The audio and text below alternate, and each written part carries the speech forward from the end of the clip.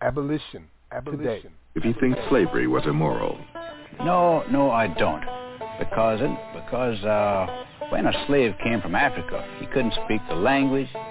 He was totally untrained to do any job at all that would fit in the civilization. Someone had to take care of him. Someone had to take care of him 24 hours a day. And it's pretty hard to do that unless you owned a person. So I think slavery just had to be in those early days. Mr. Hasty, what was life like in those early days? As far as the colored people were concerned, I feel that they were a good bit happier than they are now. They had less in the way of material things. But I can remember back in the 20s, when I was a small boy, they were always singing at their work. They had a great sense of humor.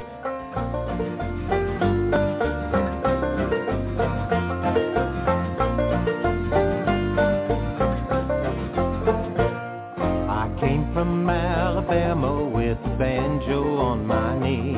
I'm going to Louisiana, my true love for to see. It rained all night the day I left, the weather it was dry. The sun so hot I froze to death, Susanna, don't you cry.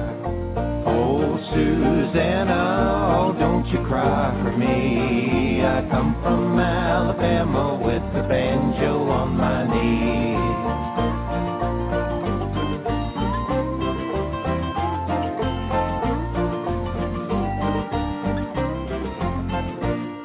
I jumped aboard the telegraph and traveled down the river. The electric fluid magnified and killed 500 niggers. The bolt gun bust, the horse run off, I really thought I'd die. I shut my eyes to hold my breath, Susanna, don't you cry. Oh, Susanna, oh, don't you cry for me. I come from Alabama with the banjo on my knee.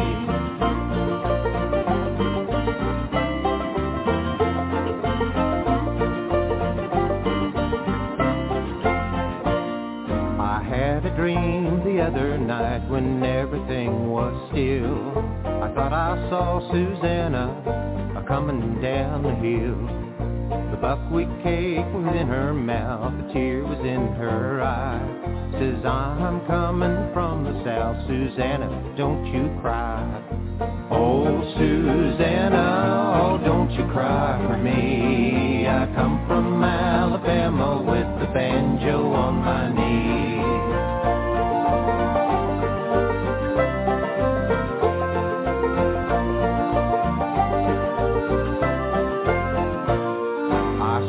Be in New Orleans and then I'll look all around. And when I find Susanna, I'll fall upon the ground. But if I do not find her, this darky I surely die. And when I'm dead and buried, Susanna, don't you cry. Oh, Susanna, oh, don't you cry for me. I come from Alabama with the banjo on my knee. Oh, Susanna, oh, don't you cry for me. I come from Alabama with a banjo on my knee. I thank God for slavery. I thank God for the crack house.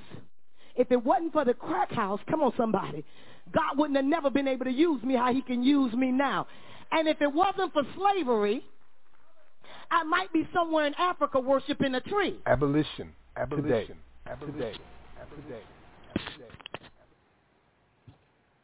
Well, you just heard slavers talk about slavery in the South, and that was accompanied by Old Susanna, the original lyrics, and that was concluded by Jacksonville, Florida State Rep Kimberly Daniels, thanking God for slavery.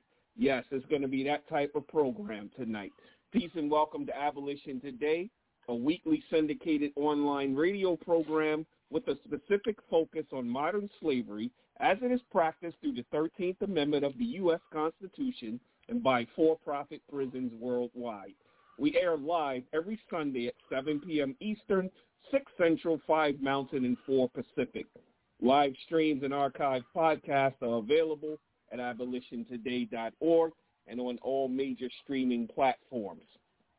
My name is Yusuf Hassan. I'm joined by my co-host, as always, Max Parthas. Peace, brother. Peace, Yusuf. I'm at the Paul Cuffey Abolitionist Center here in Sumter, South Carolina. And, man, I will never sing Old Susanna again. It changed my whole childhood, hearing the lyrics there. Wow. So, yeah, it's going to be something tonight. So last week we were joined by New Hampshire activist, abolitionist, and healing justice organizer Ophelia Burnett and New Hampshire State Representative Amanda Bolden. So for this week, if we had a nickel for every time someone told us that no one would argue in favor of slavery today, we'd be half rich, maybe even fully rich. People often make the mistake of believing that if you can't think like that, no one else would either. Nah, bruh. Let us tell you something. On this front line, we've heard pro-slavery arguments from state reps, you just heard one, and influencers all across this country. In Louisiana, Alabama, Tennessee, Georgia, Ohio, Vermont, New Jersey, Oregon, California, North Carolina, and more. We're talking unbudging, shameless, hardcore, feet planted firmly arguments of all sorts, with nary a care that it was all said out loud in public. You're going to hear some of that tonight. We've heard it, and we've counter-argued against it in person as public testimony. We've heard it on Zoom meetings of official congressional and Senate hearings. And we've heard it from people with mass media platforms that reach millions. As a matter of fact, for this Sunday's episode of Abolition Today, we will present the 2023 pro-slavery perspective, because there is one, and it's hella loud and hella influential. Time you hear someone say nobody would argue in favor of keeping slavery legal, tell them Abolition Today said yes, they have, and they will. And as always, we'll tie it together with some great music, but, I don't know if we're going to really call it great music tonight. It's going to be hot. That's the thing.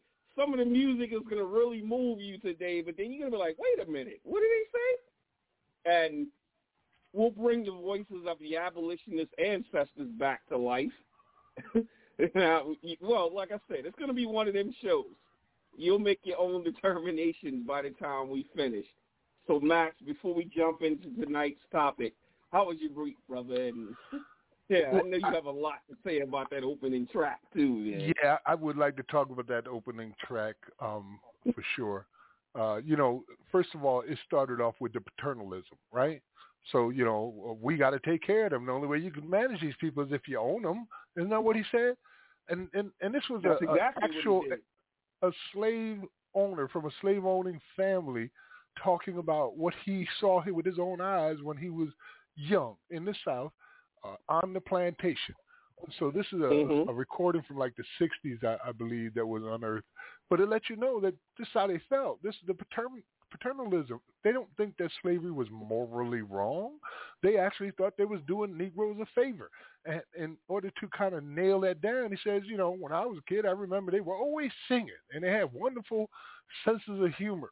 Well, there's a reason why slaves, the enslaved, were always singing. It was because they were told to do so that they could be seen and heard, so they wouldn't be sneaking around trying to stab master in the back and kill him, As a matter of fact, Frederick Douglass said at one point that slave owners expected slaves to sing as well as to work. According to Frederick Douglass, make a noise was a phrase made by masters whenever slaves were silent. So if he didn't hear anybody, he'd be like, make a noise. Mm-hmm. They assumed, we was always out to try to murder their asses like Nat Turner did, Right. There was even another quote I was reading from Frederick Douglass about that instance. And he says, I have been utterly astonished since I came to the North to find persons who could speak of the singing among slaves as evidence of their contentment and happiness. It is impossible to conceive of a greater mistake. Slaves sing most when they are most unhappy. The songs of the slaves represent the sorrows of his heart, at least such is my experience. And that was the man who was actually enslaved and was there to tell you what was happening to his people. So that whole happy slave crap is another one of those pro-slavery arguments because, you know, if somebody owns you, you must be happy. You got a kind and gentle master, you must be happy. Just going to rape you every now and then, breed you, sell your family off, you know, no big deal. They're still good people. And then the song, man, like I said, I'm never going to sing that song again. You know, I don't know what races think they're doing, but this is like a habit of theirs. They will sneak in these racist songs, take out the most racist parts so you don't realize it came from this song, and then put it out there like the national anthem or something, you know, like the third verse in the anthem. Same thing with this song. Also, the ice cream truck. Remember, we as kids grew up listening to that music, man. Watermelon and we hear Man, that music. Exactly. And, That's run it. out Watermelon Man. It's embedded in our minds right now. Watermelon Man. But the song was a racist-ass song called Nigga Love a Watermelon. We had no idea. We had no idea. So, yeah. Go ahead. Yeah, carrying that narrative. So you and I covered the 10 reasons not to abolish slavery. I think it was back in season 1 or something like that. We covered that. And this would be number 4 on the list, what they just covered here. The slaves are not capable of taking care of themselves. The idea was popular in the United States in the late 18th and early 19th centuries among people such as George Washington and Thomas Jefferson, regarded slavery as morally reprehensible, yet continued to hold slaves and to obtain personal services from them and income from the products these quote-unquote servants were compelled to produce. It would be cruel to set free people who would then, at best, fall into destitution and suffering. And that was Robert Higgs, you know, when he gave his list of 10 reasons not to abolish slavery. So that was number 4. Yeah, it's the same. Talking about that paternalism, we need to take care of them. It's the same arguments over and over again. They don't make no damn sense whatsoever. But to a slaver, this is their logic, and you should be familiar with their logic. That's why we want you to hear it in their own words. And I dressed this week's audio up so nice, just like I would do any of our other audios, so that, you know, you can still be vibing with it. But at the same time, remember, this is absolute genocidal lunacy that you're going to be hearing. And we're not talking about from 100 years ago. We're talking about just like recent people saying these things, some of the biggest influencers in the entire country. Now, as to how the week has been, as always, man, we stay busy, you know, trying to get this thing done, organizing these states, moving forward towards our January launch that we're putting out. And we also are finishing up the production on the video that we put together out in Colorado. If everything goes well, we will be premiering the audio version of it here next week on our season finale. And the video will be available for consumption throughout all of social media. It's going to be pretty awesome. That's dope. Yeah. That's dope.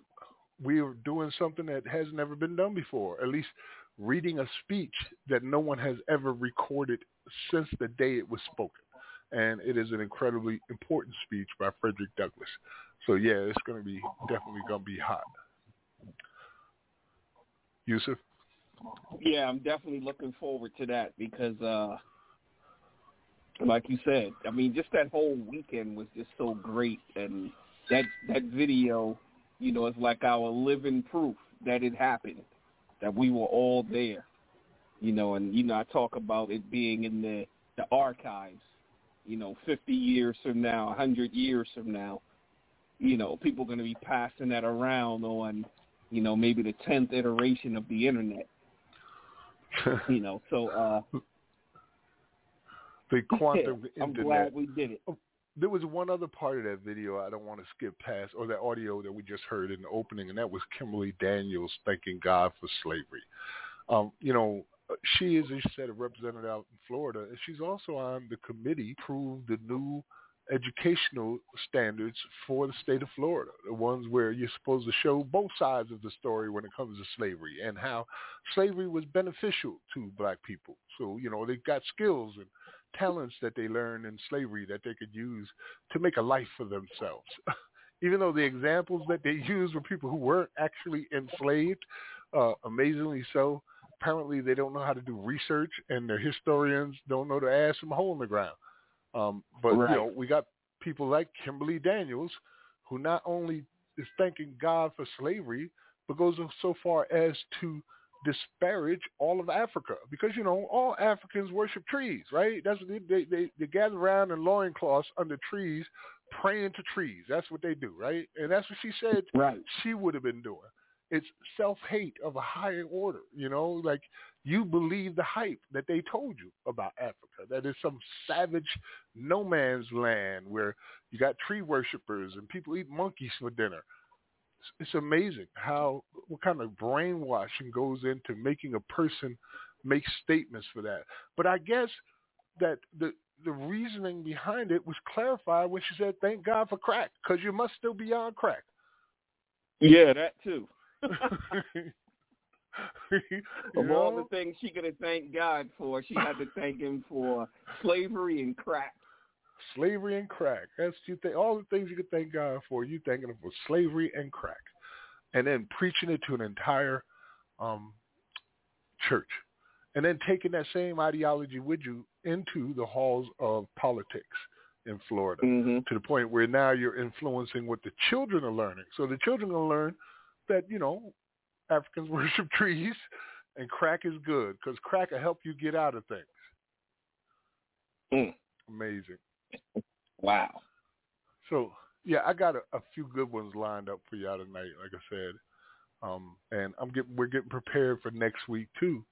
This is our next to last program for season 4. Like season 4, yeah. Damn.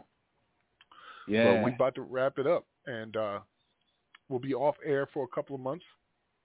So through November and December, and then we'll come back January with season 5. We have done some work, man. We made some impacts this year, that's for sure, including what we're doing tonight. People have said it to us here on air and off air, and it's true. Like, where else you going to hear something like this? Where else? Where we go into such detail and depth. Right. And we may even have some of them call in.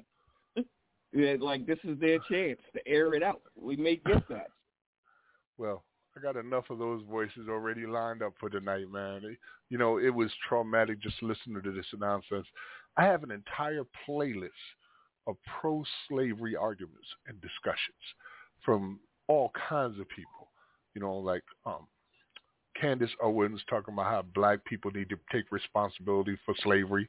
Like, did you really say that? Yeah, that's what she said. Yes, she said black it. people need to take responsibility for slavery, and more, from politicians, preachers, social media, you name it. Matter of fact, you just heard something from an original enslaver himself, talking about how he felt in regards to slavery being immoral and being moral and legal and ethical. But we've got other voices lined up that we're going to share throughout tonight. Man, who knows? Maybe we should just... Oh, wait a minute. We got a caller already in. All right. Before we get into our first of our tracks that we're going to be sharing tonight, you want to take this call? Yeah, because if it's who I think it is, I think it's going to, feed right into the show. All right, 4953. Abolition Today. Who do you think it is? Who is it? Welcome back, brother.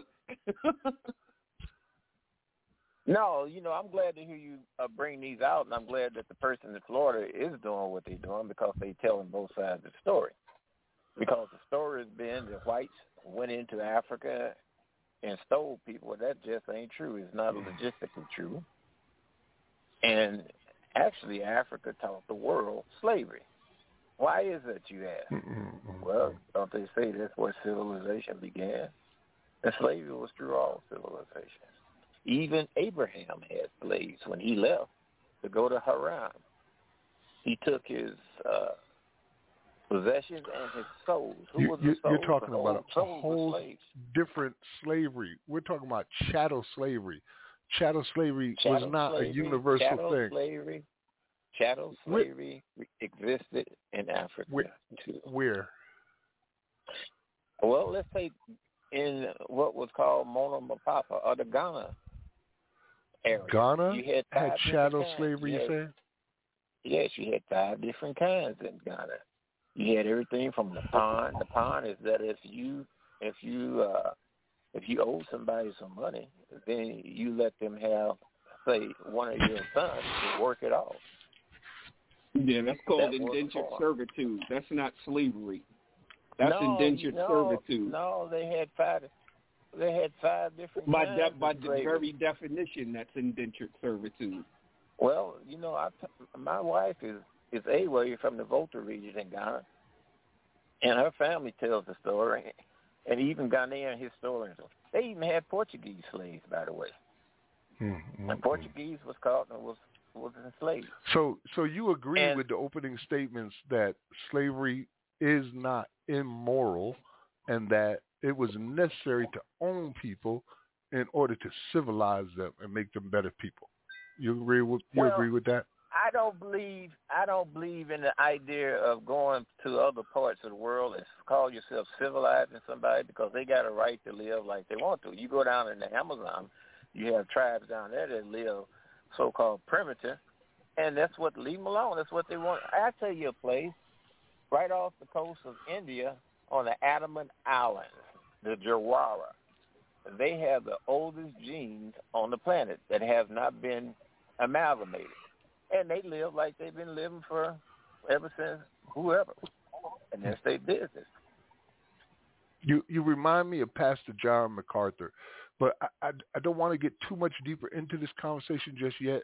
What I want to do is probably something that you're going to appreciate, is I want to play one of the... well, I'm going to end with this. I appreciate the angles that you're throwing out there. They need it, and they're factual, a lot of them. I haven't heard you before. If I have, I don't remember. But it's good to put things out there like what you said, what Frederick W. said. That's excellent. Mm-hmm. And when Robert E. Lee and Lieutenant Colonel Isaac foiled John Brown's attempt to go out and kill men, women, and children, that was a good idea, too. But you guys have a pleasant day, and I have no problem with it. Thank you very much. Peace, brother. Hey, what I'm going to do then, we're going to go ahead and hear from... Let me just say something real quick before you do that, Max. Right, I just want to say that we want to thank him for doing number 2 on the list. Remember that we have this list of 10, right? So we can cross off number 2. Slavery has always existed. That's the second argument. So we can thank him for that. That is definitely a big argument. People misconstrue what we experienced in chattel slavery with slavery that's happened all across the globe. People weren't born and didn't die. The children weren't born as slaves. That's not how it worked in almost all the way across the globe. If there was something new for Europeans and here in the Americas as well as the islands. But in any case, let's go ahead and get to our next clip. It's from Anthony Brian Logan out of Tennessee. He's a political commentator and an award-winning YouTube personality with over 100 million total channel views, 1 million followers. He's going to be talking about his perspective when Kanye West started talking about how the 13th Amendment was a trapdoor and it needed to be abolished because it allowed for slavery. So let's go ahead and get into hearing the next argument, which comes from social media. From Anthony Brian Logan, his pro-slavery argument. You'll also be hearing some music behind that, which is some fire music. That is a slave-type beat from a brother by the name of Crispy, Kryspy. We'll make sure that his YouTube page is available on our page so you can check out other of his music. That's going to be followed by a very popular song that's out right now from Buddy Brown. It's called If This Country Still Had Balls. We are taking it there tonight, man. So you're listening to Abolition Today, abolitiontoday.org with Max Partis and Yusuf Hassan. Tonight is the pro-slavery argument. We'll be right back after this. Abolition Today. Now you out here picking cotton like the rest of them.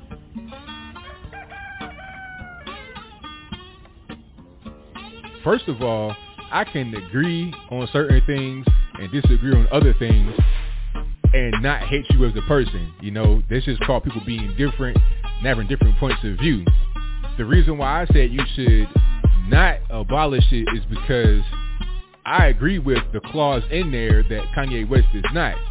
Let's read the amendment in question and then we'll break it down. Neither slavery nor involuntary servitude except as a punishment for crime whereof the party shall have been duly convicted shall exist within the United States or any place subject to their jurisdiction.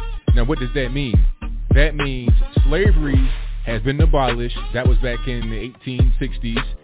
But if you are a criminal, if you've been convicted, if you're in a penitentiary, jail or whatever, you can be a slave. That's why you got people working in there for $1 a day or something like that. It's because of the 13th Amendment. So I knew what Kanye West meant right away. He meant let's take out the part in there that says except as a result of being convicted of a crime. Let's have slavery be totally wiped away. But even a place like TMZ, which he's been so gracious to over the past few days, weeks, months, or whatever, they put out a headline talking about Kanye West wants to abolish 13th Amendment, which outlaws slavery. So people reading that, they think that Kanye West wants to bring slavery back because he wants to abolish the 13th Amendment, but that's not what it is. All right, even a person like Ava DuVernay, who made a documentary about the amendment, which says that you can be a slave again in jail, spoke out against Kanye. You should be supporting the man. But I guess your political affiliation comes even beyond your own personal interest. Okay? You should support him because his statement kind of, validates your particular piece of artwork or whatever you want to call it, your documentary, 13th. But we see how deranged and crazy liberals are. They'll be so far into their ideology, they'll miss things that would even help themselves.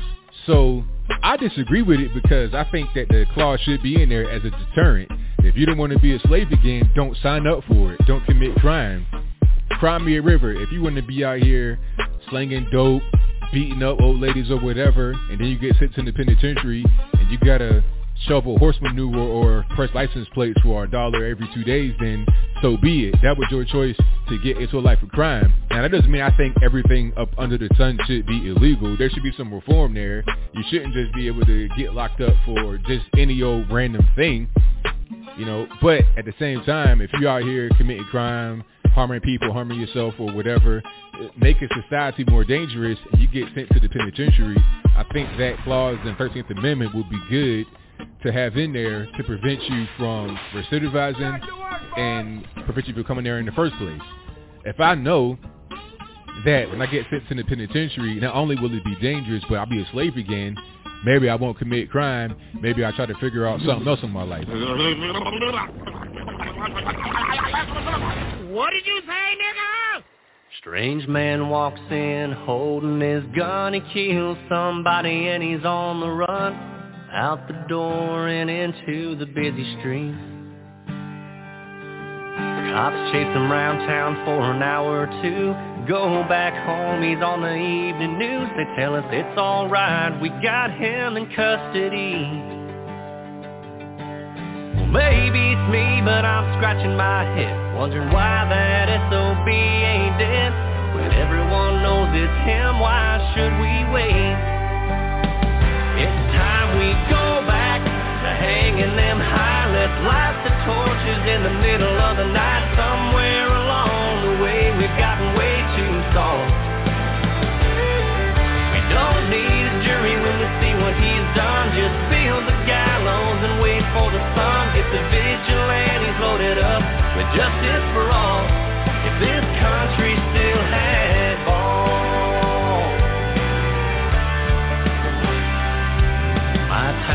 money pays for nice hot meals, for a killer locked up making more appeals.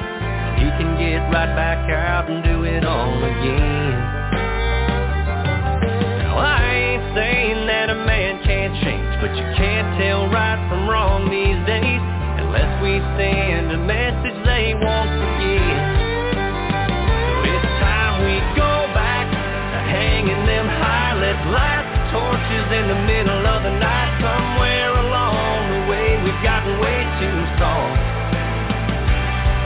We don't need a jury when we see what he's done. Just build the gallows and wait for the sun. Get the vigilantes loaded up with justice for all. If this country still had balls.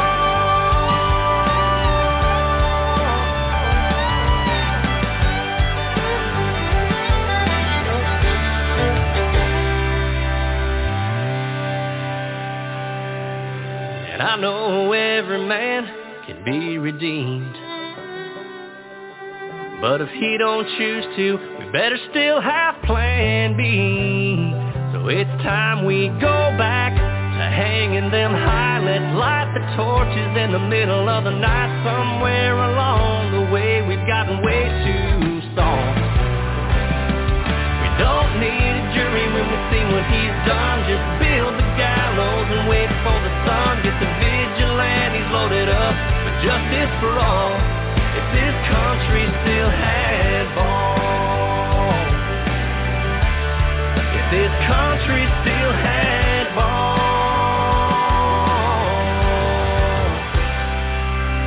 Abolition Today.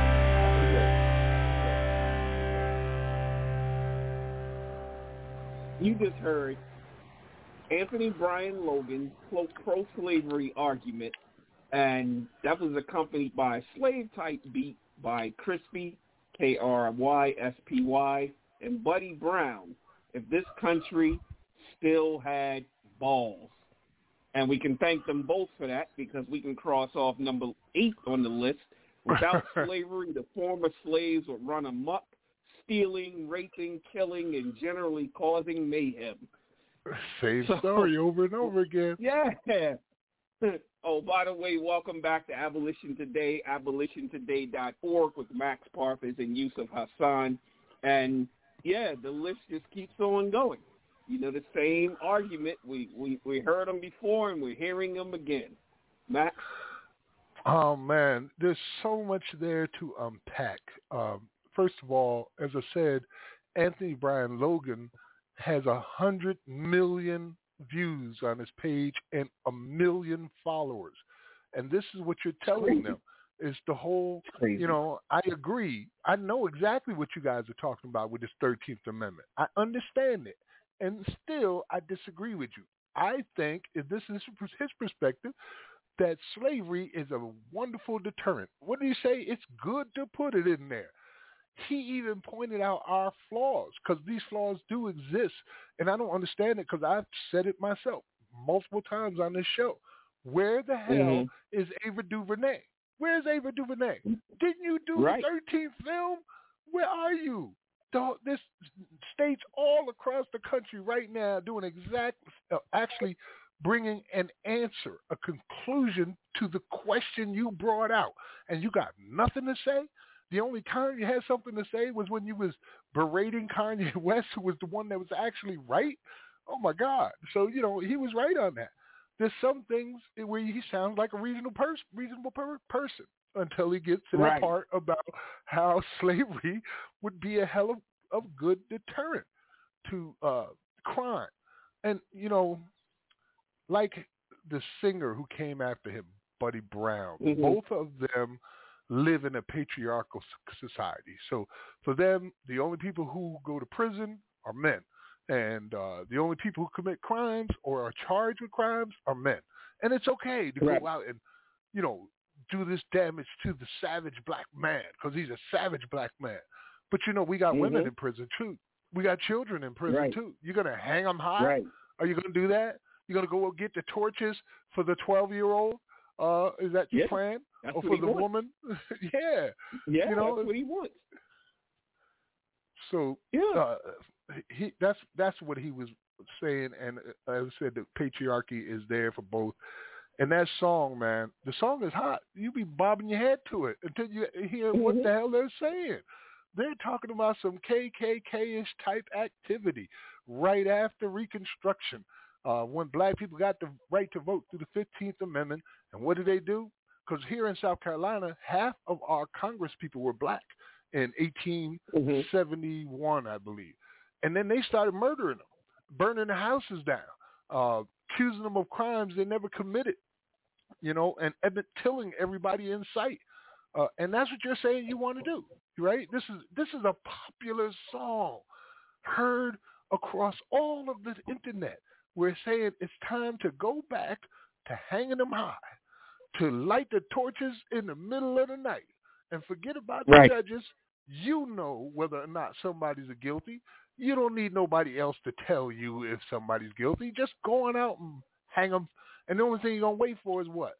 The dawn. Wait for the sunlight. That's all you're going to do. You're going to wait for the sun because you're going to die at dawn. It's mind-blowing. It's crazy. And I mean, this isn't some song from like the 1920s. This song is from 2014. Right. Yeah, this is a recent song.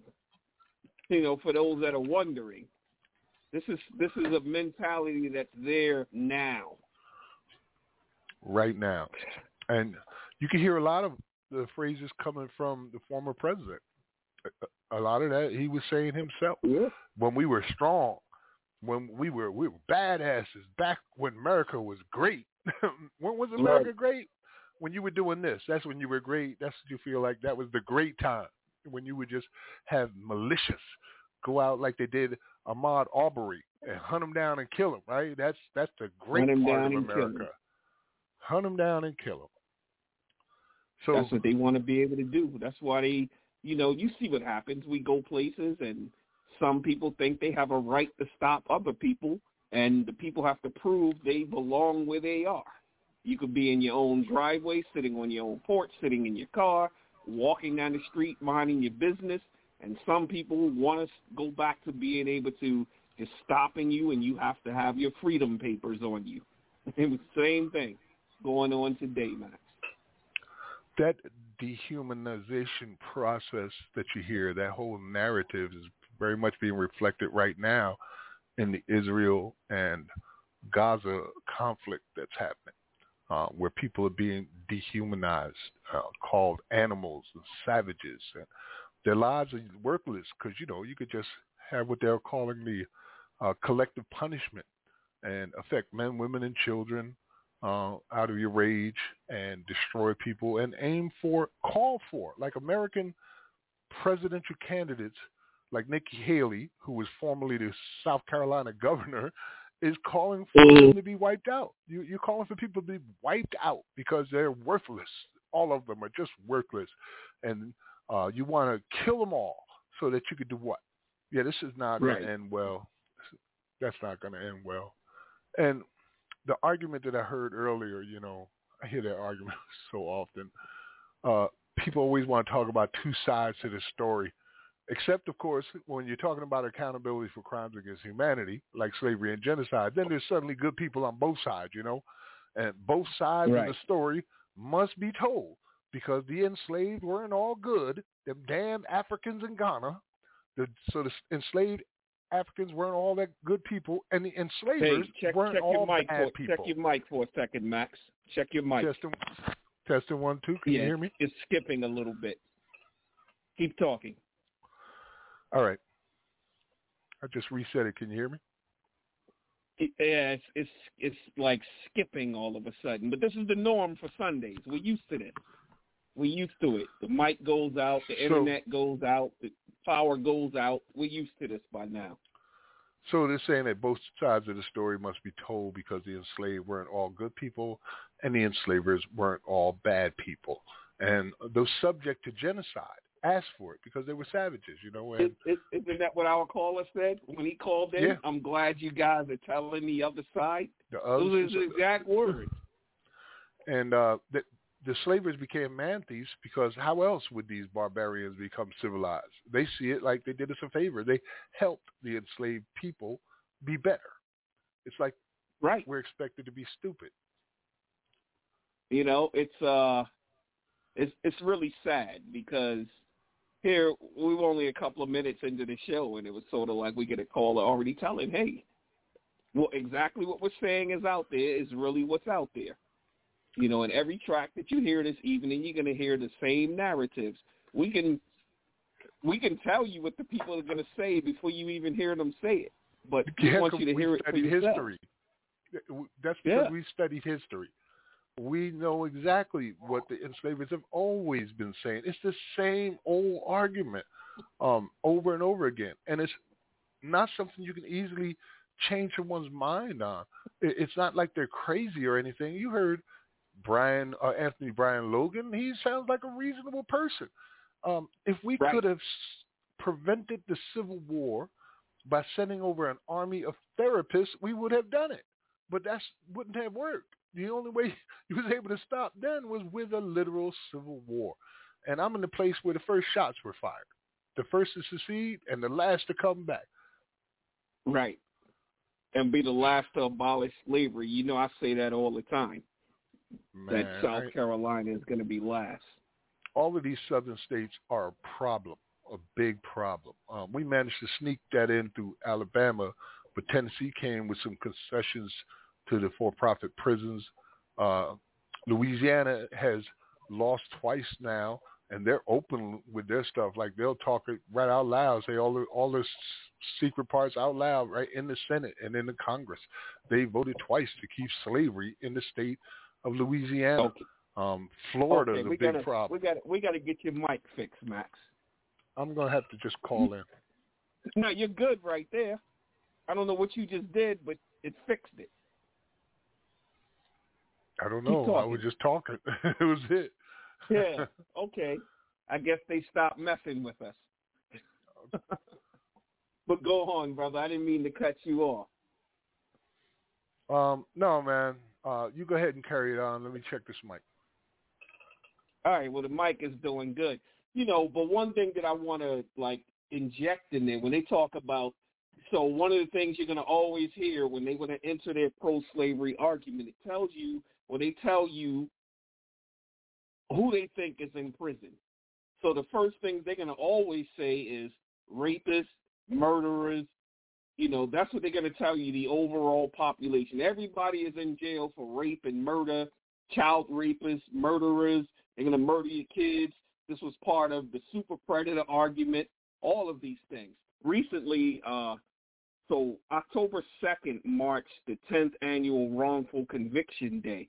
And according to the Innocence Network, since 1989, there have been over 3,320 wrongful convictions across the U.S.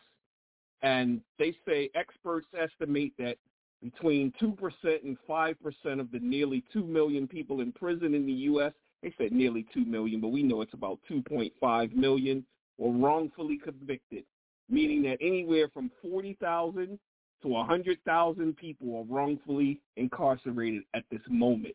So you have all these people that are sitting in prison right now that are wrongfully convicted, completely innocent, but to these people, they're rapists, they're murderers, they're child rapists, all of these things, Max.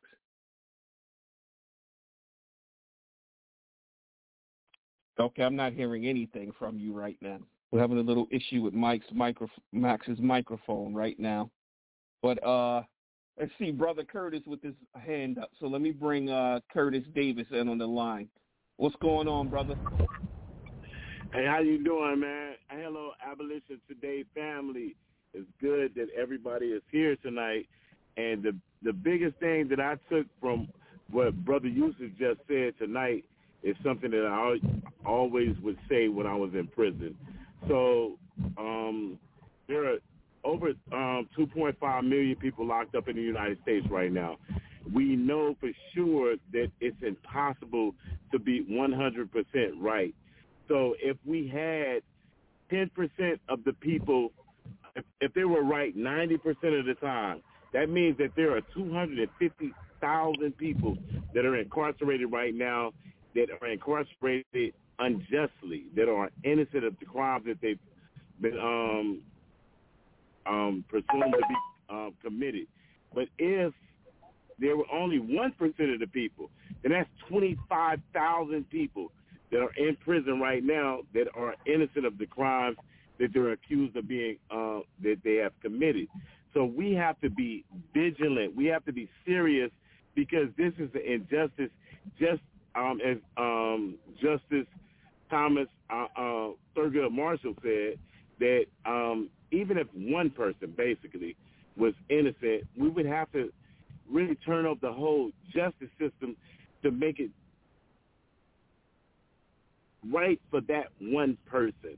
So 25,000 people or 250,000 people, you are so right, Yusuf. Thank you for making that point, because our brothers and sisters and children are dying in these prisons, and everybody didn't even commit the crime. So thanks for that. Peace. Peace, brother. And I think we have Brother Max back next. You back, right, Max? Yeah, although I had a couple people tell me they could hear me fine, so it might have been on your end where I was disappearing, but nonetheless, I called in on the cell just to be able to be certain. Okay, perfect. Yeah, it's been rough just putting this program together because, you know, I had to listen to all of these different conversations. A few of my friends did the same thing. They let me know. They said they listened to damn near the whole playlist just to, you know, hear where they were coming from. I try to put myself in people's shoes, and that's how I know that this is absolute lunacy. Like, it's sociopathic understandings. It's genocidal thought. And as I said earlier, I see this being reflected in today's society with things we see in international circumstances, not to mention right here in America as well. You know, these types of narratives seem to be embedded. And I believe that's because of the old adage describes it best, that those who do not study history are doomed to I always say who do study history are doomed to report it, which is where we're at. We got to report the repeaters. Right where we are. We're here telling you about the people who are saying the same damn thing those who came before them said, with hardly any difference in the narrative at all. It's almost as if it had been emblazoned into their head, you know, in some kind of huge, you know, what they use them pokers with the hot pokers, just put it in your head. This narrative you're going to carry, whether you understand it or believe it or not, you will adopt it. And that's what they're doing. So we heard the one from the media with Anthony Brian Logan and his pro-slavery argument. We also heard a little of the past with an original actual enslaver talking about his happy slaves who were singing and dancing and laughing. There's more. There's the religious side to it, which is a huge part of the narrative. You know, the justification through Ham's, the curse of Ham, the curse of Cain, the so-called translations that say slaves obey your masters, where, you know, what I've heard from some theological experts saying is that the way they were speaking about that is because slavery existed all around them, and they were talking about how to deal with it at the time. It was an endorsement of slavery. And then I also heard other experts say that this is a mistranslation, and what they were saying was servants obey your masters, not slaves. Nonetheless, these have all been used as tools to justify the enslavement of Africans and the genocide and land theft of Native Americans. And it's a global argument that they've been adopted and been using all over the place. Yusuf? You're absolutely right, and it's one of the strongest points that they go to. You alluded to it. We say it's like the most common or very popular, because after they say it's always existed, then they say, well, slavery is even in the Bible, and there are so many. Just going down this list, you see how many are trying to justify slavery through religion, and especially through Christianity. There's so many on this list. I'm sorry, say that again? Kimberly Daniels, Representative Kimberly Daniels, did it at the very beginning. Thank God for slavery. You know, there's a whole clip there of this guy, Alex O'Connor, how the Bible supports slavery. 23 minutes long. 23 minutes long. I got one that I picked out the bunch because I thought it represented the leadership of today's Christian church. This particular person is a Calvinist. I'm trying to pull up his bio I put in here earlier today. He's a Calvinist, and his name is Pastor John MacArthur. Right now, he's about 83 years old. He's one of the most influential Christian leaders in America. I checked his net worth, and as of last year, he was worth $15 million. He's published over 150 books. So this is a person whose name garners a lot of respect. And it blew my mind because I've listened to him a couple of times myself. He's famous for saying, don't listen to these false teachers. But he's a false teacher himself. And I had to sit here and listen to this man explain how he thinks slavery is just fine. I'm going to let you all hear it. So it's not me giving you his story. He's telling you in his own words what he thinks. One of the most influential Christian pastors in America. And that's going to be followed by White Man by Queen. And Arizona Senator Tom Cotton will be also included, where he's saying that slavery is a necessary evil. You're listening to Abolition Today, abolitiontoday.org. We'll be right back after this. Abolition Today. Here's John MacArthur talking about slavery. It is a little strange that we have such an aversion to slavery because historically there have been abuses. There have been abuses in marriage. We don't have an aversion to marriage. There are parents who abuse their children. We don't have an aversion to having children because some parents have been abusive. Benefits. For many people, poor people, perhaps people who weren't educated, perhaps people who had no other opportunity, working for a gentle, caring, loving master was the best of all possible worlds. If you had the right master, everything was taken care of. Take a more honest look at slavery and understand that God has, in a sense, legitimized it when it's handled correctly by saying this is the way you're to view your relationship to Jesus Christ. Yikes. Notice importantly that he's not just referring to a specific kind of Old Testament slavery that Christians sometimes try to defend, but slavery simpliciter. He doesn't understand why people are bothered by slavery as a concept. For MacArthur, slavery is inextricably connected to the gospel itself. As he's written, the Bible is abundantly clear. Slavery is the heart of what it means to be a true Christian.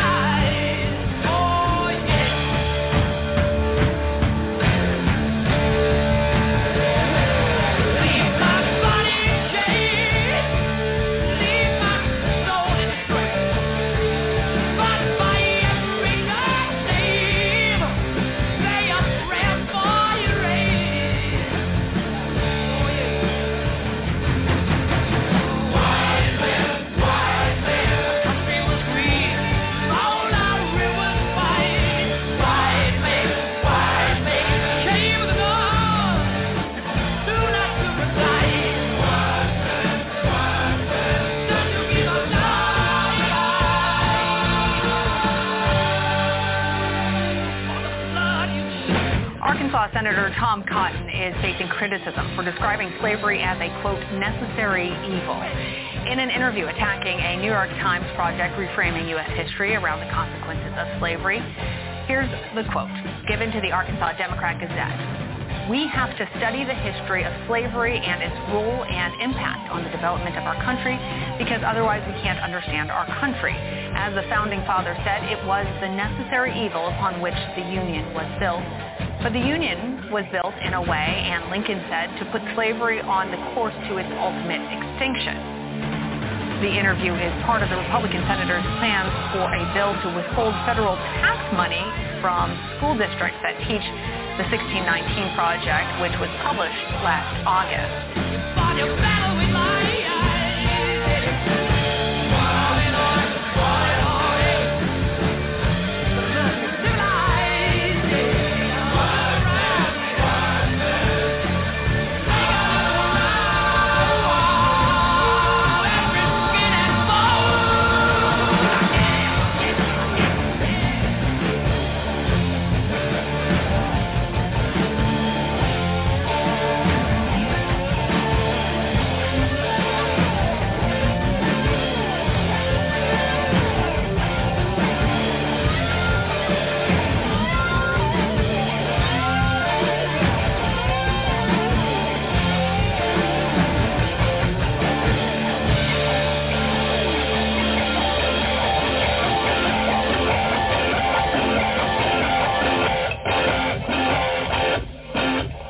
It was the necessary evil upon which the Union was built. What is left of your dream? Just the words on your stone. Then learn how to teach. Then forgot how to love.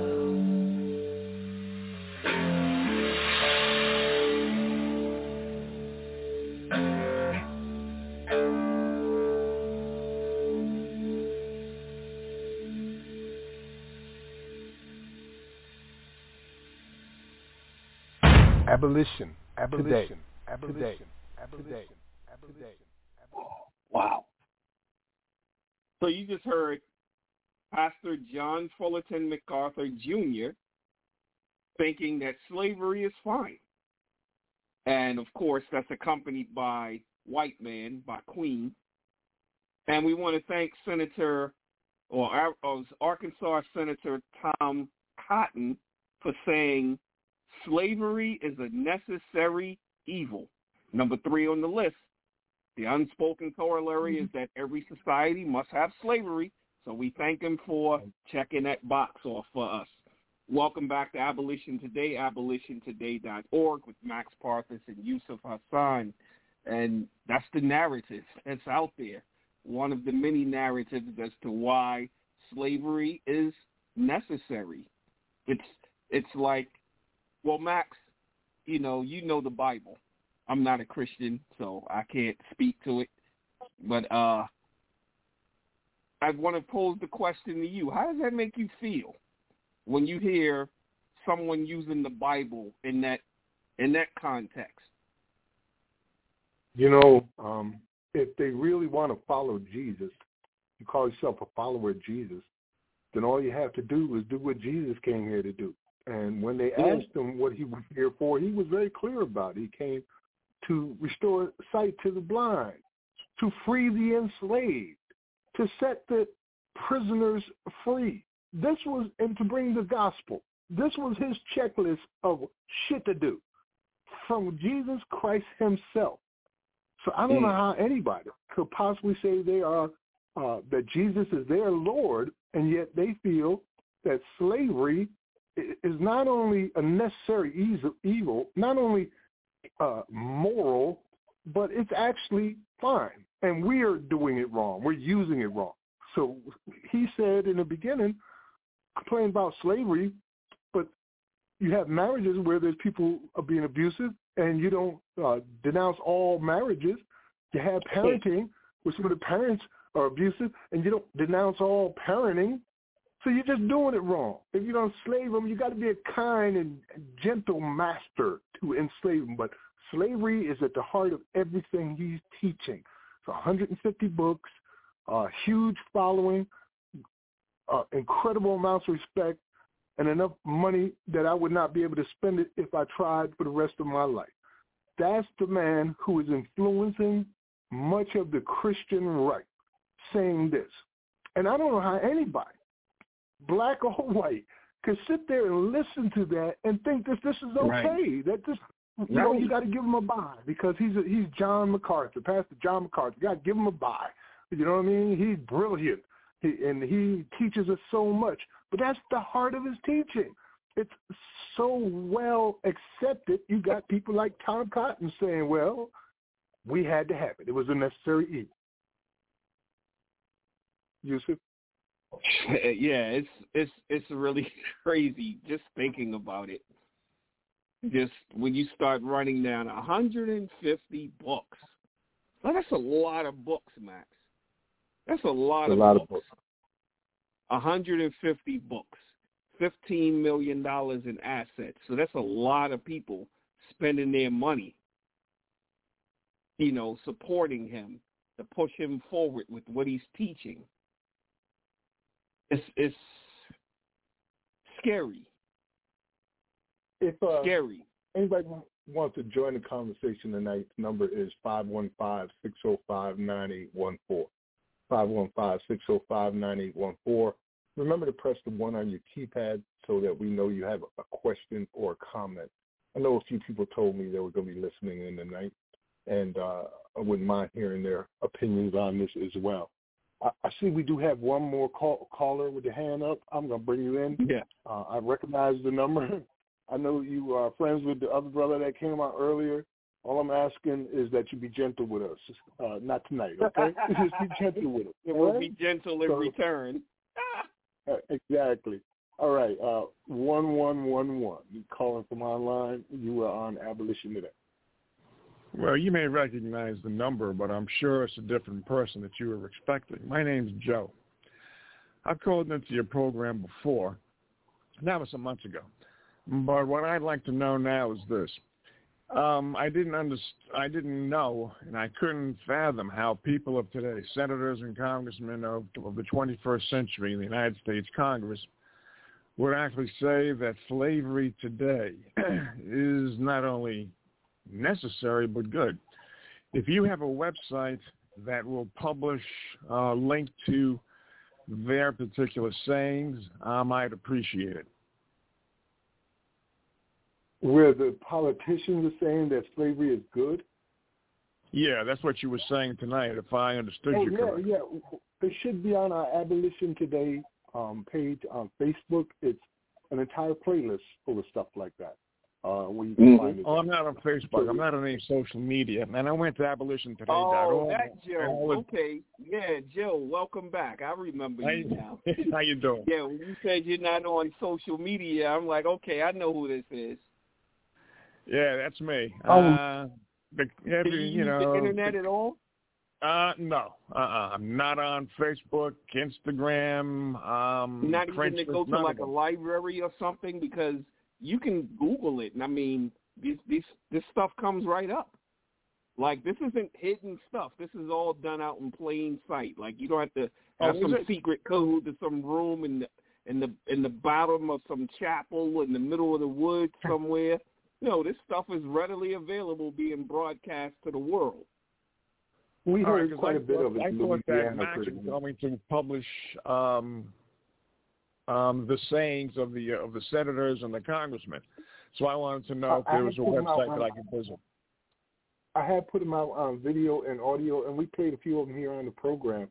We're going to play one tonight, as a matter of fact, from Representative Brian Stewart out of Ohio. Arguing for slavery just this year. You'll hear that here on the program tonight.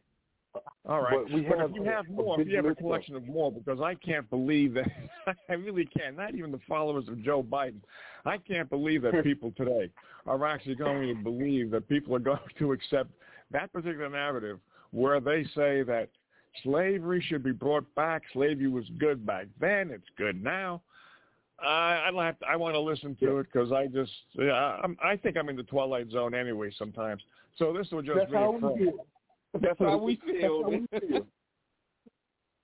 And, unlike most, I've actually heard them say it in person, where I was there as one of the people giving testimony, where they had these pro-slavery arguments that came out in Louisiana, in New Jersey, in California. It blew my mind that anybody could do that in this day and age. So when I hear people say they won't do it, I'm like, yes, they have done it already, and they're going to keep doing it.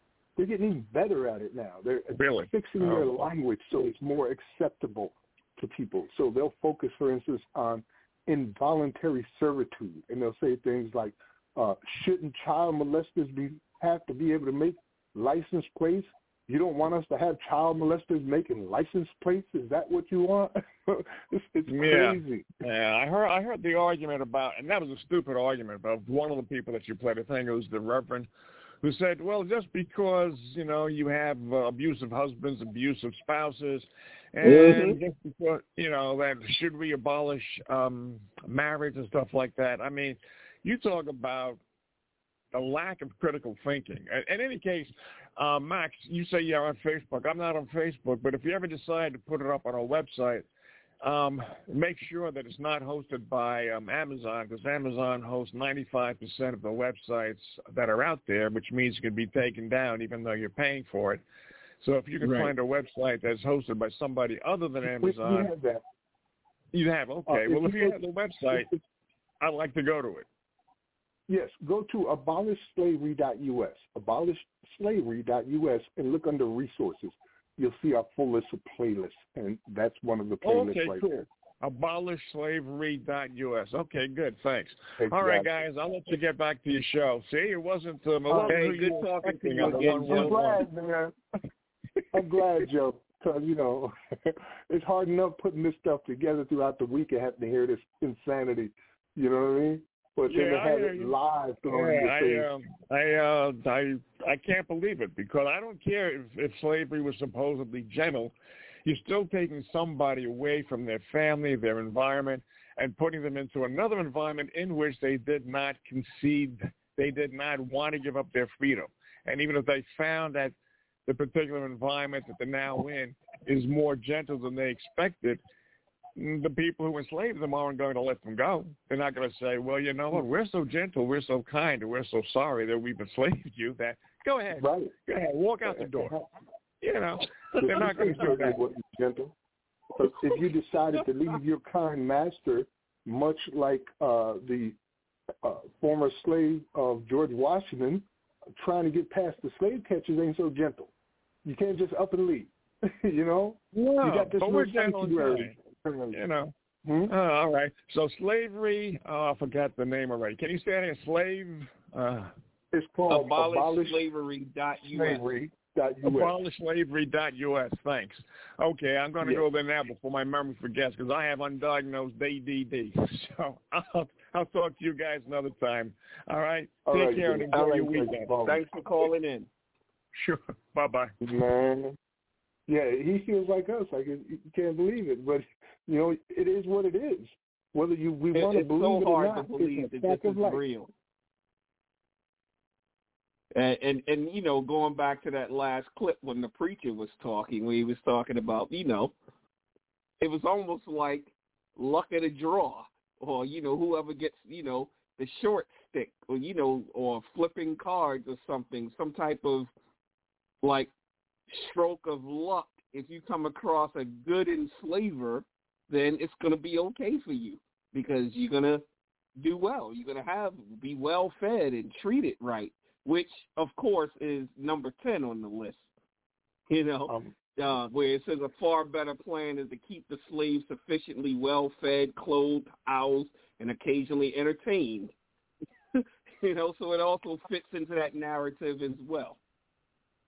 I remember playing here on Abolition Today, Frederick Douglass's book, with Ossie Davis reading it, and he was talking about how January 1st was the day all the enslaved on the plantation got together on New Year's Day, where they would often be traded, and they would be hoping that they would get ex-master, or some would be bragging about their master, and comparing masters because you're about to be separated from your family and you're hoping that you don't go to some brutal rapist, murdering thug. Instead, you got the guy that just wanted to pet you every now and then, like a little doggy, as long as you did what you had to do. It reminded me of that. And that would happen every January 1st in the antebellum South, where they would gather them on plantations and separate the families. And they had to make the most of it, This was a time where this was a fact of life for people, and they had to adapt to it. It's so crazy. Just the thought of this is just so crazy, man. But, wow. Well, you promised them Ohio, Matt. What happened? You promised them this guy, Ohio's Brian Stewart. I want to give it a few minutes, though. We got some time we got to cover, so I'll give it a few minutes. We'll get to it not too long from now. I want to talk a little bit more about Senator Cotton. He's always been, to me, a very racist-leaning person. He's of the mindset of what we just heard from the last couple of clips. And there's a article in CNN Politics where he talks about why he felt this way in regards to the 1619 project. He said, it says that last week, Cotton called the 1619 project a racially divisive, revisionist account of history that denies the noble principles of freedom and equality on which our nation was founded. Not a single cent of federal funding should go to indoctrinate young Americans with this left-wing garbage. Though the founding fathers were divided on the issue of slavery, with some of them having owned slaves and others being opposed to it, there doesn't appear to be a record of any of them arguing slavery in the U.S. was a necessary evil. Well, that's the commentated paragraph that followed up after Cotton's thing. But yeah, they didn't talk about it as no necessary evil. That's some shit you would have made up. That's some new stuff. It's a necessary evil. And this whole revisionist idea is they were just showing the history how America came to be, beginning in 1619 with the 1619 project. Not 1776, but 1619. And he was one of those people who felt like the state shouldn't get any money if this is what they're teaching in the schools. Instead, they came out with another one. I think it was called the 1776 Project, which went on, as most do, to whitewash the history and the horrors of slavery in the United States. Yusuf? Yeah, and it's so crazy because, the move that he did, he came up with the Saving American History Act. That was his idea of how we can stop all of these, and I guess he's calling them anti-American projects, where if you're talking about America's true history, then it's not really American history. So he's saying saving American history by getting rid of this 1619 project and projects like it that teach about slavery. And it's crazy because he talks about, of course, he's always going to go to Lincoln. They love bringing up Lincoln. They say, Lincoln, had slavery like going on its course to ultimate extinction. But we forget. So there's a clear letter that he wrote to Horace Greeley that Lincoln wrote. And Lincoln, in these couple of sentences, really lays out what he thought about slavery. So he said, I would save the Union. I would save it the shortest way under the Constitution. The sooner the national authority can be restored to nearer the Union will be the Union as it was. If there be those who would not save the Union unless they could at the same time save slavery, I do not agree with them. If there be those who would not save the Union unless they could at the same time destroy slavery, I do not agree with them. My paramount object in this struggle is to save the Union, and is not either to save or destroy slavery. If I could save the Union without freeing any slaves, I would do it. And if I could save it by freeing all the slaves, I would do it. And if I could save it by freeing some and leaving others, I would also do that. What I do about slavery and the colored race, I do because I believe it helps to save this Union, and what I forbear and I forbear because I do not believe it would help save the Union. That's the great emancipator, as they always refer to him. But he's clearly saying in this letter to Horace Greeley, and Horace Greeley was which newspaper? He started the New York Tribune newspaper, but he was also a U.S. House representative. And this is the letter that Abraham Lincoln wrote to him April 22nd, 1862. Max? Yeah, Lincoln was very clear about where he felt in pecking order for the white man when it came to race. He was the first, listening to Lincoln was the first time I'd ever heard somebody declare themselves a white supremacist. What he was saying, when it comes to the supremacy of the races, I'm in favor of my own race being in the supreme race. So, and he was a great betrayer on a number of occasions. He tried to sell us out. At one point, he was talking to the Southerners and told them if they laid their arms down, they could keep slavery for like another 7 years. So it would be a gradual thing that they would do, and they refused to do that. Like, you're going to keep people enslaved for another 70 years as a negotiation tool. So that's all the slavery was to him. It seemed, he was opposed to it, or he wasn't happy with it, but he had no intention of making it the main thing. That happened without his say-so. People like Frederick Douglass and Harriet Tubman and John Brown and all those others, they made sure that it was front and center, doing much like what we're doing right now, where there's always something more important than ending slavery. And, exactly. Tom Cotton said this was a necessary evil, and they had made plans for slavery to lead to its eventual extinction. Well, guess what the hell we're here doing? This is the eventual extinction. We're finally getting rid of the last vestiges that legally allow people to be property, to be forced to work. And regardless of whether you're wearing a T-shirt with the pyramids on it that says slavery gets shit done, slavery is a crime against humanity in any form that you want to put it in. And it should not be in our constitutions, whether state, territorial, district, or federal. It has no business being there. It is a shame. It is an embarrassment to the world. It points at our priorities. We're talking about people like China using the Uyghurs to make goods that we're buying, which is they're calling it slave labor, and we have more goods and services being provided by prisoners than China does. Exactly. And, in that vein, you want to talk about the Al Jazeera article now? Yeah, go ahead and get into that. It give me an opportunity to do something I have to do real quick. So go ahead and let's talk about that. Yeah, for sure. So an article that came out from Al Jazeera, and it's on the human rights, it says prison systems in the U.S. and Israel have something in common. Activists say private companies are profiting from the incarceration of racially profiled groups in the U.S.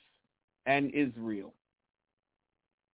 And this article covers a 51-year-old Palestinian living in a refugee camp near Bethlehem, and it speaks about how he spent 16 years in Israeli prisons throughout his life, often without being formally charged with a crime. Think about that. 16 years in prison without being charged with the crime. And they talk about how his son is currently incarcerated. And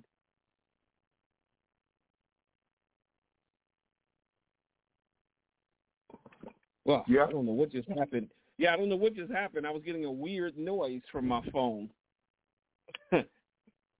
Surprise, surprise. So it says in the Israeli prison you cannot live without money because they don't bring you enough food. If you're a prisoner, you have to live with your own money. Sounds just like here as well. I'm trying to get to where they talked about the privatization. So charges of racial profiling are not unique to Israel and the U.S., where the incarceration rate is 5 to 10 times higher than any other industrialized nation. African-American adults are 5.9 times as likely as white adults to be sent to prison, according to the Sentencing Project. And they say prisoners' rights advocates have also taken note of another striking similarity between the U.S. and Israel. In both countries, private companies are profiting from incarceration. And they say, if I can get these ads to stop popping up on me.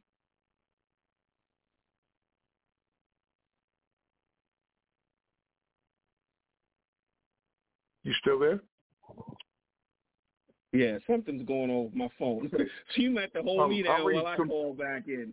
I don't know what's going on. I'll read some more of it. Okay. Basically, it's saying that the prisons in Israel are effectively doing the same thing that the prisons in America are doing, which is what we've been warning about, that this has been adopted. This prison for profit scheme has been adopted globally. And a lot of the corporations that do business here with American prisons also do business with the Israeli prisons. They in 2013, through research, they found information on 22 corporations that they had identified as profiting from facilities that incarcerate Palestinians inside Israel and the occupied West Bank. In the U.S., there's over 4,000 private corporations, and I've seen the whole list, which is like a top secret thing, but I've seen the whole list.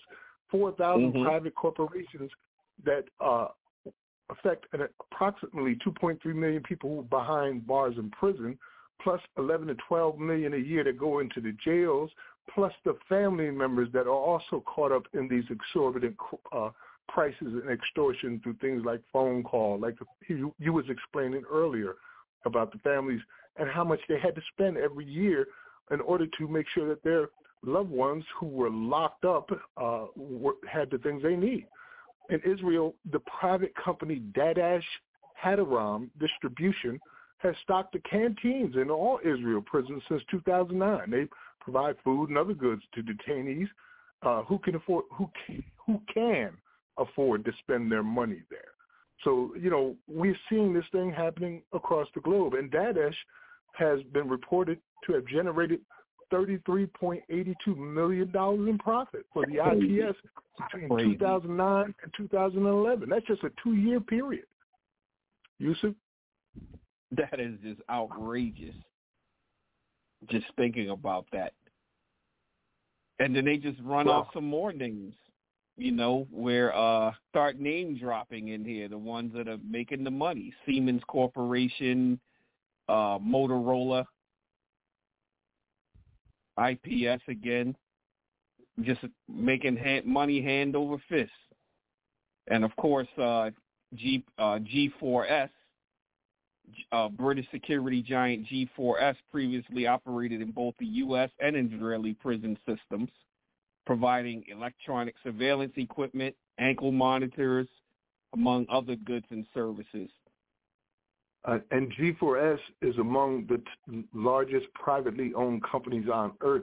They were the top employer in Africa for over a decade. Across the entire continent of Africa, this prison and security company was the number one employer. It's just unbelievable. Well, let's go ahead and give Joe what we promised to give him, all right? And this is going to be our last track this evening other than the Bridging the Gap. And it's going to be the Ohio State Representative Brian Stewart, his pro-slavery rant. And it's going to include music from Fat Steve Beats called We Are Slaves. And then we're going to also hear Work Song from Nina Simone. You're listening to Abolition Today, abolitiontoday.org. We're going to go deep into this when we get on the other side. We'll be right back. Abolition Today. The next witness, one question each, please. Stuart, you're up.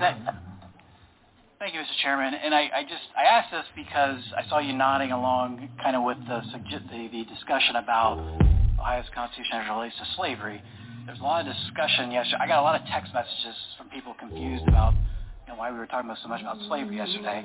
And there was a concern on the other side that we would sort of counteract what they perceived to be disinformation yesterday. And so I think it's important to kind of make sure we're not confusing the public here.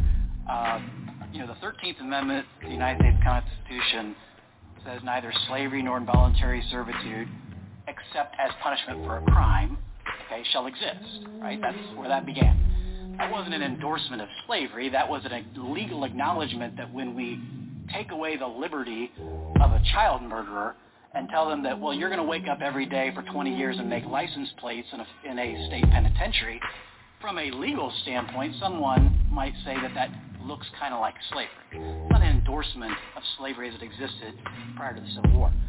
Ohio's Constitution has similar language. There shall be no slavery in this state, nor involuntary servitude, unless for the punishment of a crime. Again, that predates the Civil War by 15 years. It's not an endorsement of slavery. That's a legal acknowledgement, again, that when we put away a multi-mass murderer and tell him he's going to, pick carrots and Orient for the rest of his life, that might legally look something like slavery. So it was then brought up that, well, Oregon did something about this. The lunatics in Portland took slavery out of the state constitution, and they did so because they wanted to make sure that you could no longer require people to undergo court-ordered counseling, court-ordered drug treatment, court-ordered community service, and arguably, how do you even lock somebody up if you're a child murderer in Oregon? And do the child murderers in Oregon now get to say, well, sorry, warden, I don't want to wake up and make license plates today because that's slavery? Are you really saying the League of Women Voters would want to change Ohio's Constitution to essentially pave the way for us to not have any court-ordered, community service or court-ordered, making license plates in the state penitentiary? Because that's what that really involves.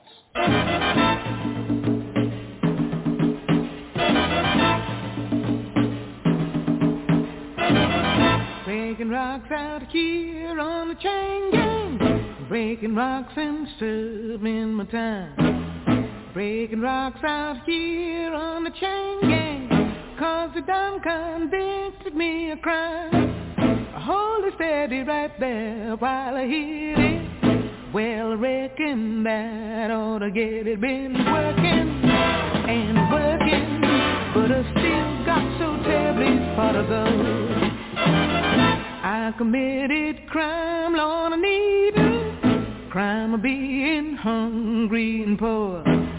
I left the grocery store and breathing when they caught me robbing a store. Hold it steady right there while I hit it. Well, I reckon that ought to get it. Been working and working, but I still got so terribly far to go. I heard the judge say 5 years on chain gang you gonna go. I heard the judge say 5 years of labor. I heard my old man scream, Lordy, no. Hold it right there while I hit it. Well, I reckon that ought to get it. Been working and working, but I still got so terribly far to go.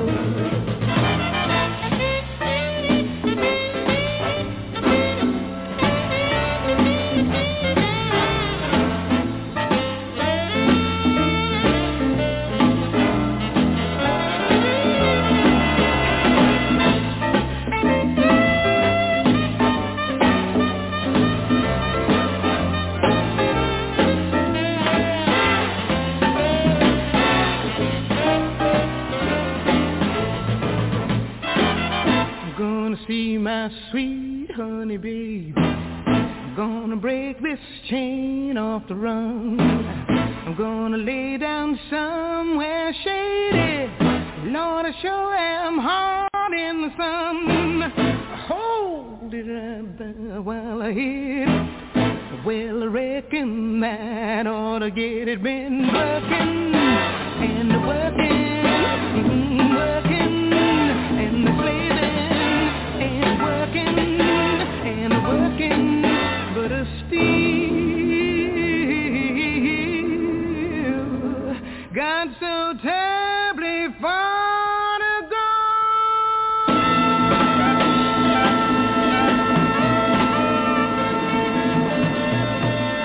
Abolition today.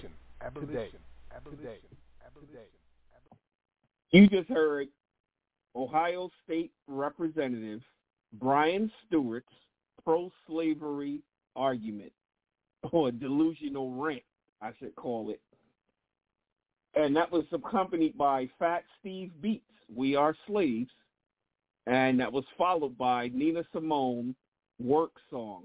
Welcome back to Abolition Today, abolitiontoday.org with Max Parfus and Yusuf Hassan. I hope Joe is still on listening to that, because it fit right into what he was saying.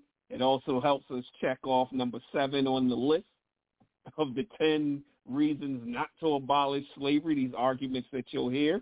Getting rid of slavery would cause great bloodshed and other evils. That's what's going to happen. That if we get rid of slavery, then these child rapists and these child murderers, we can't make them work anymore. We can't make them, and he's all out of context of what he's saying. The Department of Corrections determines what type of programs a person has to take, not the courts. You know, in general, the courts generally don't do that. If it's some small misdemeanor charge, then they can sentence them to community service or something like that. But when the stuff not for prison sentences under state prison. Sorry? Not for felony convictions where you go into a state prison or federal prison. Exactly. That just does not. We're talking about people in state prison. The Department of Corrections set forth what they have to do. So he's wrong starting from there. And then it's all over the place from there. Called them lunatics out in Oregon for abolishing slavery, constitutional slavery, restoring humanity to the people. Automatically saying everyone there is a rapist, a child murderer, multiple mass murder. He doubled down second time he said it, Max. Yeah, and all they do is make license plates in Ohio, apparently, right? Oh, yeah, that's the only job in jail, too, making license plates. Everybody today spoke about making license plates.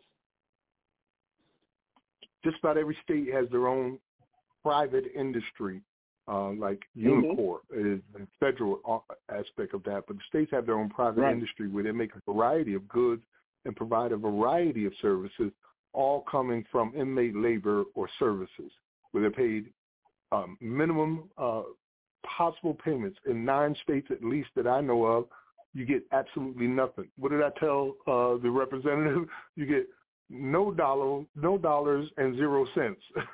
Yeah. So $0 and no cents.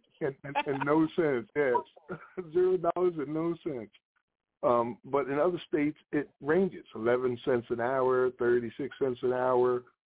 In one lawsuit that they're doing in a pretrial detention center, they were paying them $20 a day, and they were working 12-hour days. So it was, a little over $1 a day or an hour in labor, which is still crazy. But, to do certain things, they pay even more. I remember during the height of the COVID, in Rikers Island, it was sending people over to Hart's Island to dig mass graves and giving them, what was it, $6 an hour? $6 an hour. That's magic money in prison. Exactly. Not to mention all the ones that were making all the hand sanitizer but couldn't even use it themselves. In New York, right. He said from the very beginning, that he was only there because making this argument because his constituents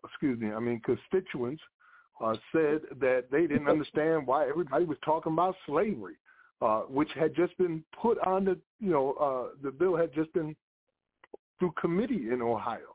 And of course everybody was talking about it. It's a very important thing to a lot of people in this country that we end freaking slavery in states and federal constitutions. And so he stood against it the day before, and then he came back the next day. I guess they must have called him and said, you got to do something about this, man. You know what I mean? So not only did he come with this incredibly crazy argument on the fly, but they also decided they was going to start a process where they would make it more difficult for ballot amendments to get to the ballot, where constitutional amendments would get to the ballot. So they want to take it from a 50% plus 1 vote simple majority to a 60% super majority. And they said that this would in order to stop the abortion rights that was going on. But it wasn't abortion that they were talking about, was it? You all heard what they was using as an example. I didn't hear him mention abortion there. I didn't hear anything about abortion. Right. So back in August, that was voted down. But the idea, from their perspective, was to stop efforts like ours, which were succeeding in state after state after state, and will continue to succeed in state after state after state. So that's one thing. And also, it made him kind of famous for all the wrong reasons, this pro-slavery rant that he went on. They started publishing it on websites like Ohio Families Unite, demanding an apology and from, his comments about slavery. I mean, they even printed it right up there. As you like to say often, the lunatics in Portland took slavery out of the state constitution. Period. Like, why are you calling people lunatics for taking slavery out of their state constitution? And then he goes on to try to, rationalize it because of child murderers. We got to make them make license plates because, damn it, how are we going to get our license plates otherwise? I don't know about you, but if I know a child molester made my license plate, I'm not so sure I want the license plate. Right? How about that? And I don't know, Max. Oh, my goodness, man. This is crazy. This is crazy. How he finished it off was tricky, too. Are you really saying the League of Women Voters will want to change Ohio's constitution to pave the way for us to not have any court-ordered community service or court-ordered making license plates in the state penitentiary? The League of Women Voters, do you realize you're talking about their sons and daughters that are being, incarcerated and killed in Ohio? Ohio is the land of Tamir Rice. So many of us have been murdered in the streets in Ohio. There's so much oppression there, constitutional, systemic oppression for decades and decades and decades in Ohio. So when you're talking about the League of Women Voters, you're talking about these women who are worried about their sons, who some of them have to explain to them, as I've said before in the show, 1 in 3 y'all going to end up in prison. And it's not because I want you there. It's the goddamn statistics of the state. That's what it is. It's so sad because Ohio has a rich abolitionist history. Like, crossing that Ohio River was freedom. When you cross that Ohio River into Ohio, you were free. That was Ohio's legacy. And to see what's happening there now, that he's calling other people lunatics, right? Sort of like take one to know one, right?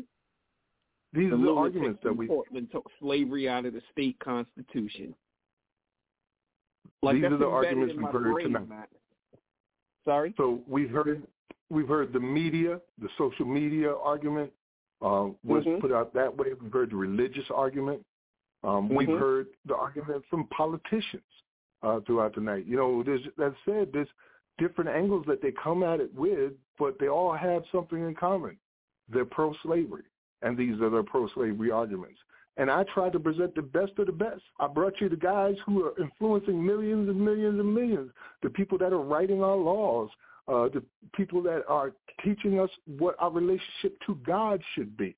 So it's not like I just got some random crazy person off the street. These are the thought leaders out there. The thought leaders. Thought leaders. Just think about that for a second. Pseudo-intellectuals. How are you going to go from being reasonable to being a sociopathic, genocidal maniac all in the same sense? I don't know. How is that possible? I'm thinking back to Anthony Brian Logan, and he's very clear. I understand what the dude is doing, and here's what you mean, and he's right on point with all of it until he gets to the part where I think it's a good thing to put that in there, because if you are going, you're going to become a slave, that's a deterrent to crime. Yeah, it just leaves out so much, because that's automatically presuming that everyone in prison had a fair trial, they had adequate representation, the police officers didn't plant evidence or lie on them, that the prosecutor didn't withhold evidence. I mean, how many cases are we seeing overturned because of things like this?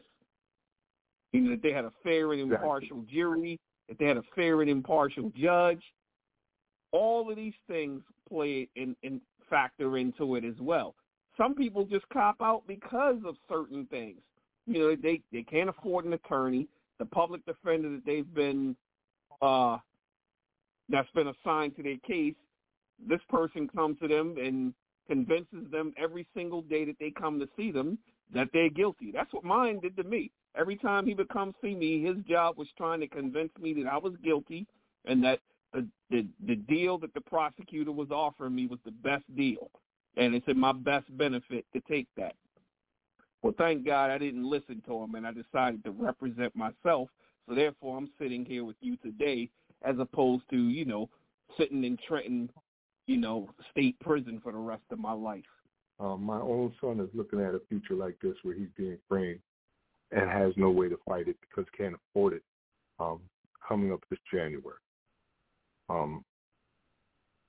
These arguments are ridiculous. They're insane. You have to have been programmed somehow to even say things like this. For it to come out your mouth, there has got to be something much more going on. You can't possibly be the person inside. You can't possibly be you. That's because that's not your mouth saying that, or not your words. It's somebody else who came before you said that, and a person who came before him said that, but you don't know that because you don't study history, so you don't know what they said, and so you end up just being a mouthpiece for those who came before you, and surrounding you with all these echo chambers of others saying the same thing, like singing songs about how we should start hanging people again and start bringing out torches in the middle of the night, and you know, we get to be the arbitrary judges of who lives and who dies because we know it. We saw it on television. And if you see it on television, it must be true. It must be true. It must be true. So, you know, these arguments, if you're making these arguments, I suggest therapy. I don't know how successful it is going to be, but you need to tell somebody you feel like this because this is just not how human beings are supposed to feel about each other. Slavery is not okay. God didn't say it's okay. Social media doesn't make it okay. Your politicians out there advocating in favor of it doesn't make it okay. It's a literal crime against humanity. And the world sees it as a crime. And because the world sees it as a crime, while we actually have it embedded into our constitutions, that is a national embarrassment. And it's not just some symbolic thing. We have the largest prison population that's ever existed in the history of humanity on planet Earth, right here in the U.S. of A., with more black men in cages built for human beings than the top 5 populated African nations do combined. And we're not a black nation, but we got more black men in cages than they do combined. It adds up. 2 and 2 is 4. 1 and 1 is 2. A, B, C, D. All you got to do is look. You see? You hit it right there, Max. You know, I have nothing else to say on it. This was a tough episode, man. It's tough hearing these counter arguments or these pro-slavery arguments when somebody starts talking about, well, you need to hear both sides. Yeah, I can't tolerate listening to the other side because I know BS when I'm hearing it. You know, there is no other side. There is no other side. How can there possibly be another side? A pro-slavery side? What the hell is this, some kind of Cartoon Network's crazy thing that you're listening to? I mean, yeah, it blew my mind hearing it and especially producing it and doing the research for it. And then knowing that I've heard it with my own ears and stood there right in front of them as they said these things out loud, where I had to counter it on a testimony. And so have you when we testified together out in New Jersey. You know, it's mind-blowing. But you need help if this is how you're thinking. These are not your thoughts. These are thoughts of devils in your head who have programmed you. And especially if you're a black person whose history comes from the diaspora of slavery and genocide, and you're talking about how it's okay, it's a good thing, that it be a great deterrent. And it sounds good on paper till it happens to you or your son or your daughter, right? And then suddenly it's bad. It's like the January 6ers. January 6ers had nothing to say about how the Sixth Amendment was being violated, the Eighth Amendment was violated, all of this happening in these prisons and jails. You had nothing to say about it until it happened to you. And then suddenly it's a crime against humanity. Oh, my God. Don't wait till it happens to you. All right, we got about 4 minutes, Yusuf, and then we got to get into thanking our sponsors and finishing off for our evening with our Bridging the Gap. Before we do that, we're going to give last call for alcohol if anybody has a question or comment in this next to last broadcast of Abolition Today, Season 4. Talking to you. Yes. Tony. Brother Sean. Tony. All right. Anyone else? 515-605-9814. Press 1. All right. It doesn't seem like anybody wants to get involved. I don't blame them. It was hard enough for us to do it. Right. So next week we're going to have a nice shindig to get up out of here, and we're going to review the year that we've been through and the episodes that we presented and the arguments, you know, all of the teaching that we've done throughout these 30 episodes of Abolition Today Season 4. And we're going to talk about what we're going to do next year, because each year, you know, we have an overall narrative that we try to follow. So this year was education, getting the information out there and introducing the new breed to you. So you've seen and heard from organizers and legislators from across the country who are all about to remove these exception clauses from their state constitutions or add anti-slavery language to protect the citizens from their own federal constitution. So looking forward to seeing that and having some time off after that. Yusuf? Yeah. I got me a bunch of new books that I'm going to read, and I'm going to go island hopping for 2 months. I'm going to be doing a lot of ASNN work. That's mainly it. And I'll take a little time with just me and Tribal to do some things, maybe spend some time with my grandbabies. And then in January, of course, I'll be cabin in the woods. You've been talking about that cabin in the woods for the longest, that treehouse. I hope you get it, man. I hope so, too. You know, I hope so, too. That'd be nice. All right. We are about 2 minutes worth of time left. It don't matter. Let's go ahead and give a thanks to our sponsors, and we'll get into our Bridging the Gap, which is actually a Bridging the Gap. So it's not the voices of the ancestor. It's kind of a summation of everything that we've been talking through tonight. Yeah. So, yes, sir. So, thank you to all of our callers. Getting to our closing comments, sponsors, partners, Jailhouse Lawyers Speak, I Am We Ubuntu Prison Advocacy Network, Seymour Urge, Quakers Uplifting Racial Justice, the Paul Cuffey Abolitionist Center, Prismatic Dreams, and the Abolish Slavery National Network. Remember to subscribe to our YouTube channel. That's youtube.com/Abolition Today, and our Facebook page, Abolition Today. Check out our Abolition Today page on Twitter. That's at Abolition Today, the number 1. And also make sure you follow the Abolish Slavery National Network on Twitter. That's on all social media platforms. That's at Abolition Nation. So you've heard the contemporary justifications for slavery. So we heard this evening. So now we're going to compare them to the historical versions. And you'll see the only thing that has changed has been electricity. The only difference. It is said those who do not study history are doomed to repeat it.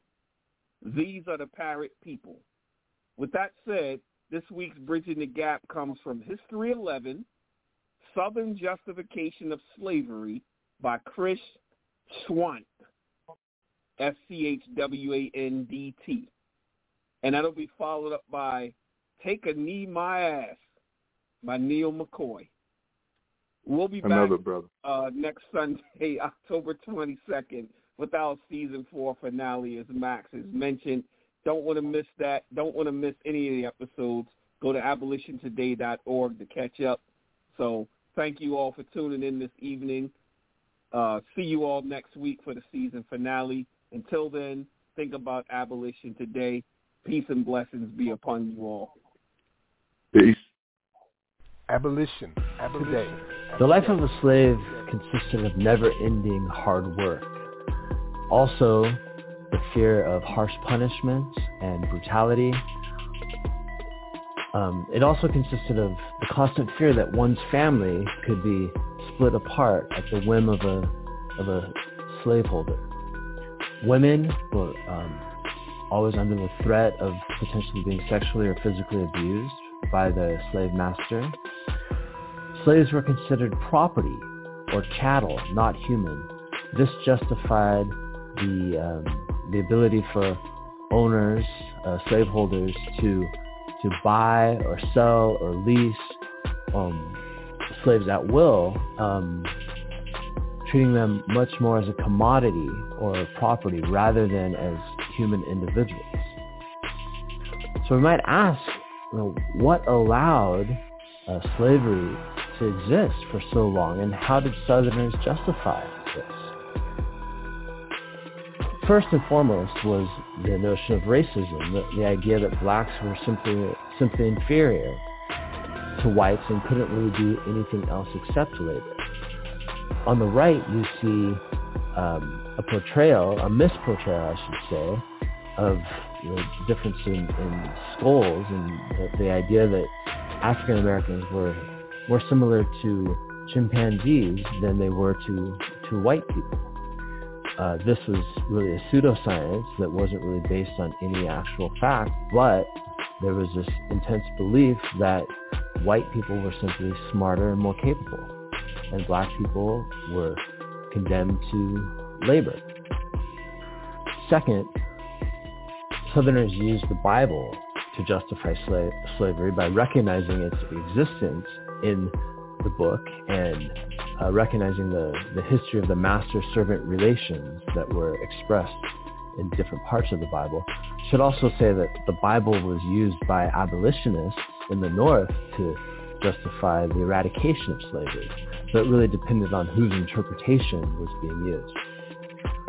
Number 3 was human progress required in some people's mind this elite cultivation of society. So some people in the South believed that whites were meant to be scientists, to be architects, to be great thinkers, writers, and that this was what was going to create human progress and a better life for everyone, ideas of the Enlightenment.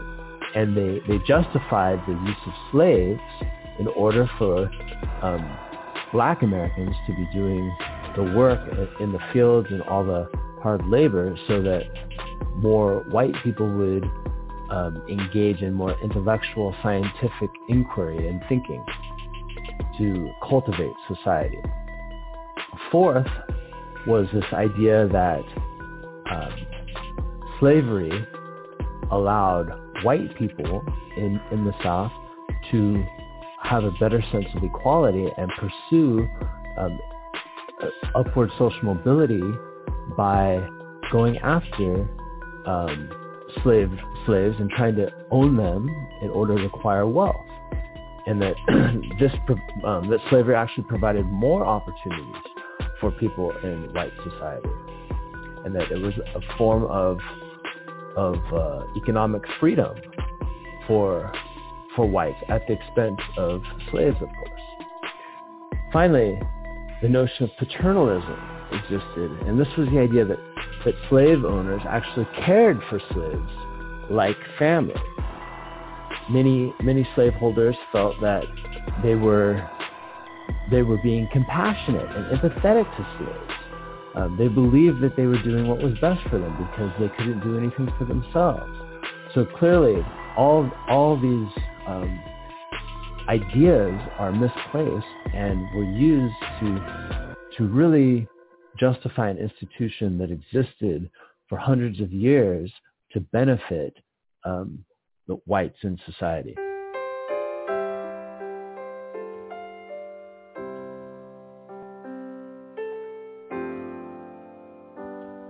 I pledge allegiance to the flag of the United States of America.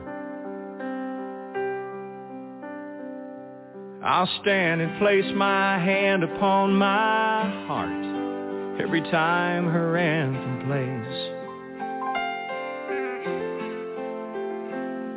And when I see somebody on TV take their stand on bended knee, whether it's on AstroTurf or grass, I think of those whose freedom was not free, and I say, take a knee, my ass. I'll stand up for the flag, take off my hat for old glory. Thank God I live in the home of the brave and the land of the free. I'll honor the ones who gave it all, so we're all free to go play ball.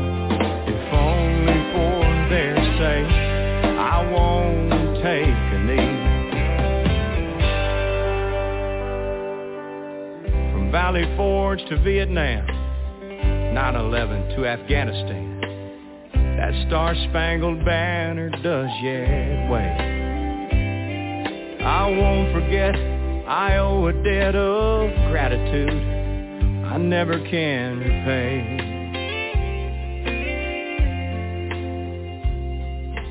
Arm in arm and side by side, American heroes fought and died, showing some respect too much to ask. I speak for those whose freedom was not free. I say, take a knee, my ass. I'll stand up for the flag, take off my hat for old glory.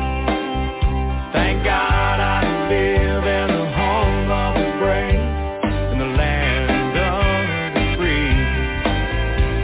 I'll honor the ones who gave it all, so we're all free to go play ball. If only for their sake, I won't take a knee. Oh, say, can you see? If only for their sake, I won't take a knee.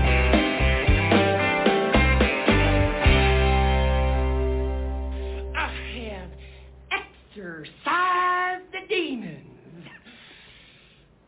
This house is clear. Abolition Today. If we'd known you all were going to be this much trouble, we would have picked our own fucking cotton.